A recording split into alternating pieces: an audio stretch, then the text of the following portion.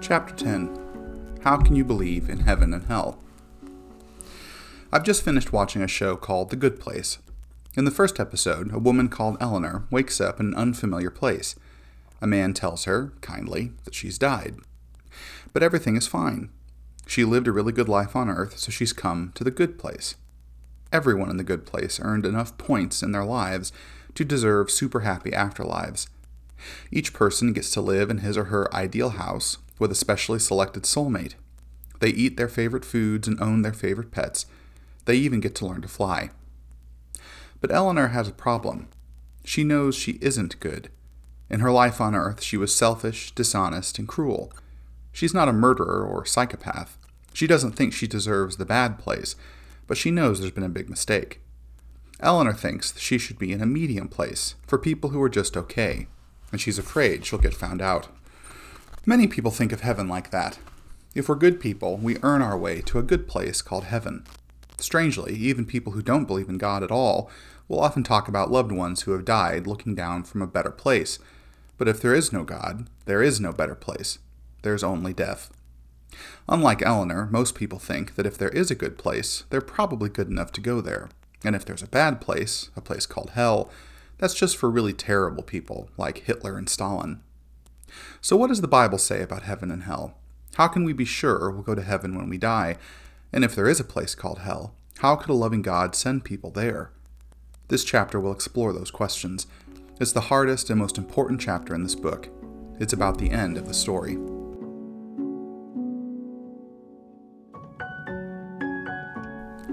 The real meaning of heaven and hell. In the song False God, Taylor Swift says her relationship with her boyfriend is like worshiping a false god. Heaven is when they're together, hell is when they fight. Strange as it may sound, this idea of heaven and hell is closer to what the Bible teaches us than the setup in the good place.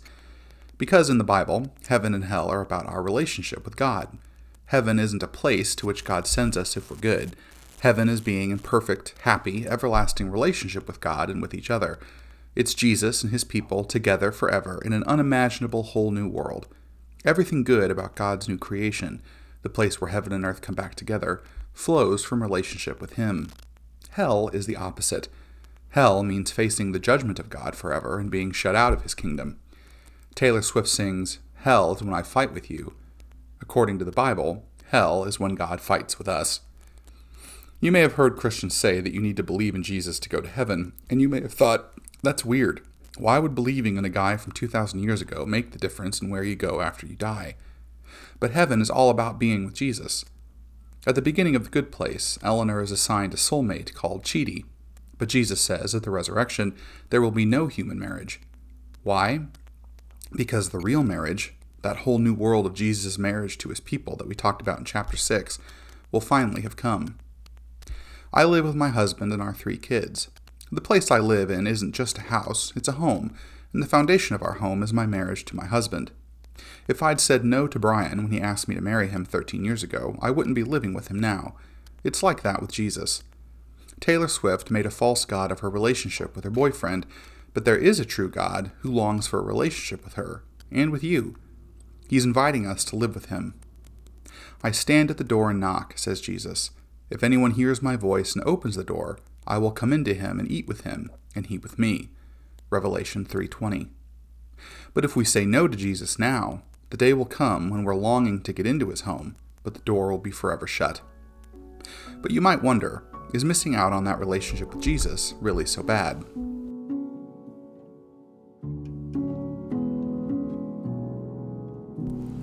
Is life without Jesus really so bad? In Harry Potter and the Prisoner of Azkaban, we meet the terrible Dementors. Dementors guard the high-security prison of the wizarding world. They don't carry weapons like normal prison guards. Instead, Dementors suck the joy and love and happiness out of a room, or even out of a person, until all that is left is coldness and despair. The ultimate punishment in the wizarding world is a Dementor's kiss. If we don't know Jesus, it's easy to think that we'll be just fine without him. Plenty of people who don't follow Jesus live pretty happy lives on earth. But if Jesus is who he says he is, then truly being without Jesus is like kissing a Dementor. If Jesus is the light of the world, John 8:12, then being without Jesus means living in terrible darkness. If Jesus is the bread of life, John 6:35, then being without Jesus means being desperately hungry. If Jesus is the way, John 14:6, then being without Jesus means being eternally lost. And if Jesus is the resurrection and the life, John 11:25, then being without Jesus means being finally, utterly, everlastingly dead. Jesus isn't a guru or a life coach. He didn't come to make our lives better. He is the life. Without him, in the end, there is no life for us at all. So how come people can live in this world right now, rejecting Jesus, and seem to do okay? 2 years ago, we fish sat Bella Lightning, my daughter Eliza's class fish. We collected Bella from the classroom, and I put her bowl on the floor of the passenger seat in our car. I started to drive home, very slowly. But after a few minutes, I turned a corner a bit too fast, and the goldfish bowl tipped over, sending Bella flapping wildly onto the floor mat. I pulled the car over as soon as I could and asked my girls if they had any water. I knew that even a couple of minutes without water would kill their fish. Amazingly, my daughter Miranda, who usually doesn't carry a water bottle, had one that day. It had just enough water for Bella to survive. Before being dumped on the floor mat of our car, Bella didn't know she needed water. She didn't even know she lived in water. But as soon as the water was gone, her life became a fast track to death. Jesus made each one of us and gives us everything we have: our family, our friends, our health, even the air we breathe. We can live a long time without realizing Jesus gave us these things, just like we can live without realizing we're breathing air. We can't see it, we can't hear it, we can't smell it. But if it stopped being there for us, even for a minute, we'd be thrown into sudden, terrifying panic, and after a few minutes, we'd be dead. God's goodness to us now is like the air we breathe, or like the water in which Bella swims. We take it for granted. But without it, we'd have nothing. And if we reject Jesus in our lives on earth, the Bible warns us that in the end, he will reject us. But is that fair?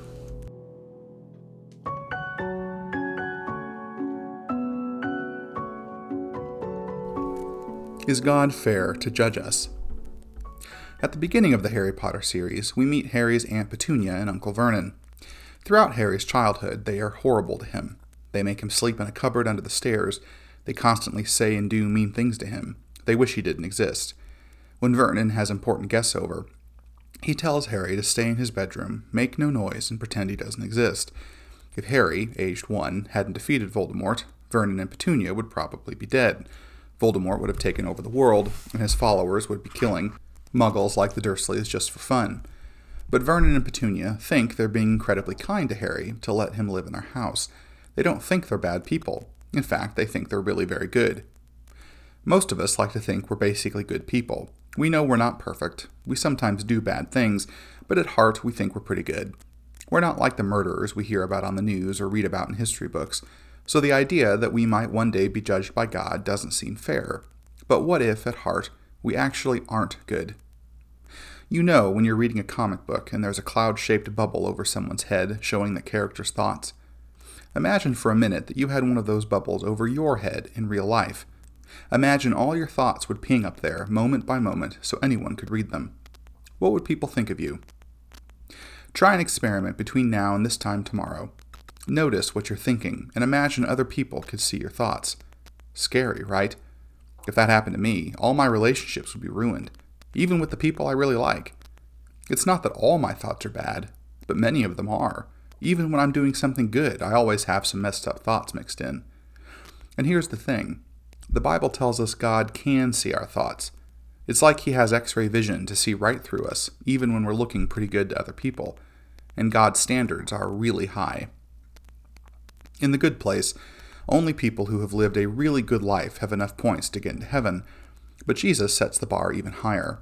For example, we might think that murdering someone would be bad enough to deserve God's judgment, but Jesus says that anyone who is angry with someone else deserves God's judgment. At first, this sounds crazy. We wouldn't dream of murdering someone. But if you think about it, for most of us, murdering someone else wouldn't make our lives better. Quite the opposite. But what if we were in a situation where murdering someone else would make our lives better? There are lots of examples throughout history of people murdering to get something they wanted or because of peer pressure from the people around them. You probably know that Hitler was a really bad person. He was. But if you learn about Nazi Germany, you'll discover that thousands of seemingly normal people, who were probably nice to their families and friends, were willing to join in with the murder of 6 million Jews. Many of the Nazis didn't think they were bad people. They thought they were patriots. I'm sure you know that slavery is wrong. But if you learn about the history of slavery in America, you'll discover that thousands of white Americans were willing to keep black people as slaves, and many were willing to beat and abuse their slaves without thinking they themselves were bad people. It's what everyone around them was doing. Few people in my country, Britain, owned slaves personally, but many people made a lot of money from selling enslaved Africans. We probably think we would have been different if we'd been in Nazi Germany or in Britain or America during the time of slavery. But Jesus, who knows us better than we know ourselves, doesn't think so. If you read his teaching in the Gospels, you'll find that you don't measure up to God's standards. Not even close. Like Eleanor, we need to realize that if there's a place called heaven, we don't deserve to be there. The Bible says that God is perfectly good and holy, and sinful people like me and like you can't be where he is. It's like when you switch a light on in a room and none of the darkness can stay. So what hope is there for people like us? Should we just try to be better? Or try somehow to hide from God? Or pretend God doesn't exist because Jesus' standards make us feel bad?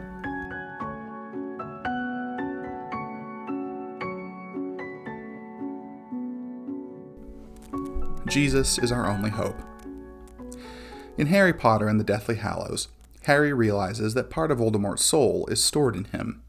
The only way for Voldemort to die is if Harry dies too. Voldemort's evil can't be extracted from Harry any other way. The Bible tells us that we each have sin lodged in us, like that piece of Voldemort's soul in Harry. The punishment for sin is death. There's no other way to get it out. But the amazing message of the Bible is that if we put our trust in Jesus, his death on the cross becomes our death. Paul puts it like this: Our old self was crucified with him in order that the body of sin might be brought to nothing, so that we would no longer be enslaved to sin. Romans 6:6. But if we trust in Jesus, we also get to share his life. That's how Jesus was able to say those wonderful words to Martha: I am the resurrection and the life. Whoever believes in me, though he die, yet shall he live, and everyone who lives and believes in me shall never die. John 11:25-26. Martha didn't deserve eternal joy-filled life, and nor do we. But Jesus promises that anyone who believes in him will get just that. He's done the dying. He's taken the punishment. He's paid the price. He was the only truly good person who has ever lived. But he took the sins of anyone who would believe in him, so that instead of dying forever, suffering God's judgment, we can live forever, enjoying God's love. I wish I could tell you a story to explain this, but people don't write stories in which good characters die for bad ones. I could say it was a bit like when Lily Potter threw herself in front of Harry to protect him from Lord Voldemort, and it is a bit like that because her sacrifice saved Harry's life. But God isn't like Lord Voldemort, and we're not like an innocent baby. It would be more like if Dumbledore had died to save Tom Riddle. I could say it was a bit like when Anna threw herself between Elsa and Hans to save Elsa from being murdered. And it is a bit like that. Because, like Jesus, Anna took the hit and the power of her love meant she came back to life again. But really, Jesus dying for us is more like if Anna had sacrificed herself for Hans. I could say it's a bit like the moment in Titanic when Jack decides to give his life for Rose and freezes to death in the water because he loves her so much. And it is a bit like that because Jesus loves us desperately. But it would be more like Jack dying for Rose's mean fiancé. Paul explains the strangeness of the cross like this: For one will scarcely die for a righteous person, though perhaps for a good person one would dare even to die. But God showed his love for us in that while we were still sinners, Christ died for us. Romans 5:7-8. If God is the one who gave us life and breath and everything we have, if he even sent his son to die for us, and we act like he doesn't exist, we're worse than the Dursleys. We're like a kid whose parents loved him and cared for him and gave him everything, but the kid just acted like his parents weren't there. If then, one day, after years of loving patience and inviting him into relationship, his parents said, "It's time for you to leave," we wouldn't think they were unfair. We'd think that kid deserved it. Jesus told a story in which a son acted just that way to his father. He took his father's money, left home, and spent his father's cash on having fun. When he ran out of money, he realized how stupid he'd been and how miserable he was. He assumed his father wouldn't want him back as a son, but thought maybe he'd take him back as a servant. But when he came within sight of his father's house, his father ran out to meet him and flung his arms around his son and kissed him. He even threw a big party to celebrate his son's return. Jesus says God loves us like that. He's not just willing to have us back. He's eager for it, running down the street, hugging us tight, and throwing a party to welcome us home. But Jesus is also very clear throughout his teachings that one day it will be too late. The door will be shut. The windows will be closed. There will be no way to come home anymore.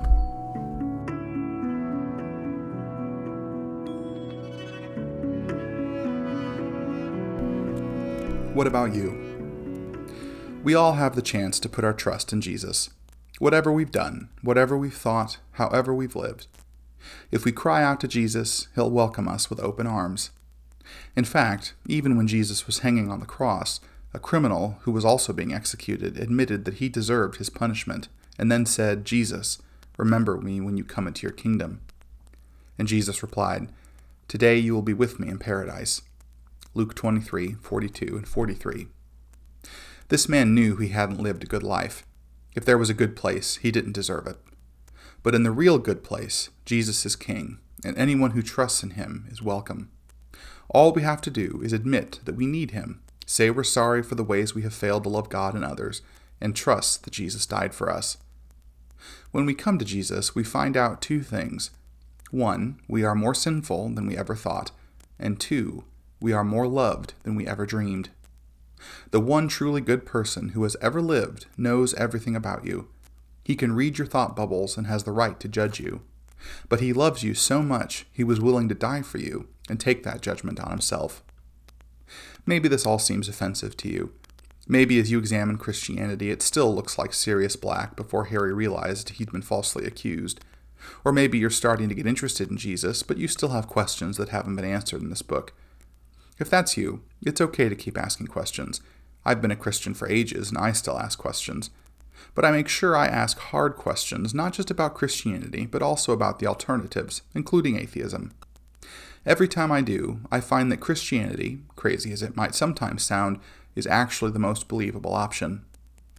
If that's what you've decided too, and you're ready now to put your trust in Jesus, here's a prayer you could pray.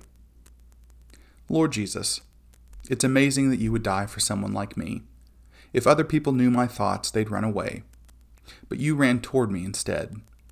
I believe that you are God's own Son, and that you died on the cross so that my sin could be forgiven.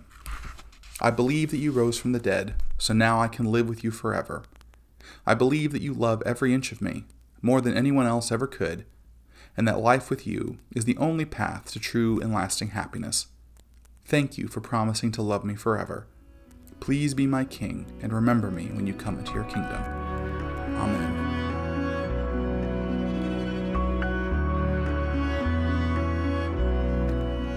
What now? If you've prayed a prayer like that for the first time, welcome. You've just joined a family of people from all over the world. My friend Rachel first prayed a prayer like that when she was reading a book called Mere Christianity by C.S. Lewis in a library. Rachel didn't know any Christians, but she found out that a Christian group at her university was having a Valentine's Day party that same week, so she went along. The people Rachel met at that party helped her live her new life as a Christian. One friend she met that night is still helping her today, 16 years later. You see, Christians don't belong by themselves. We need a church family where we can get help and give help to others. Just like a sports team, all of us are needed. But don't expect the Christians you meet to be perfect. They're not. In fact, they're pretty bad. If you could see the thought bubbles above their heads, you'd likely run away. But Jesus ran toward them, just as he has run toward you. And he sent his Spirit to live in each of his followers, so we're never alone. Unlike most captains, Jesus doesn't pick strong people for his team. He picks weaklings. He doesn't pick winners. He picks losers. As Paul puts it, God chose what is weak in the world to shame the strong. 1 Corinthians 1:27. But Jesus' team will win in the end because Jesus is the hero. It's a bit like Quidditch in the Harry Potter series.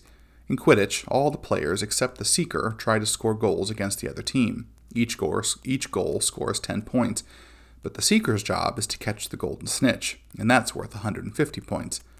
The team can be losing really badly, but if the seeker gets the golden snitch, the team still wins. Often, it feels like Jesus' team is losing. We're a bunch of weaklings after all. But Jesus is our seeker, and the salvation he's won for us is worth all the points in the world. Like the golden snitch from Harry's first Quidditch game, it contains the resurrection stone, and it will open at the close. I am the resurrection and the life, says Jesus.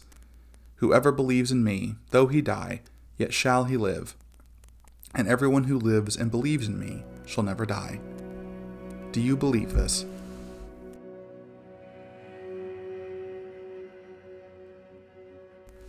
Chapter 10 Summary.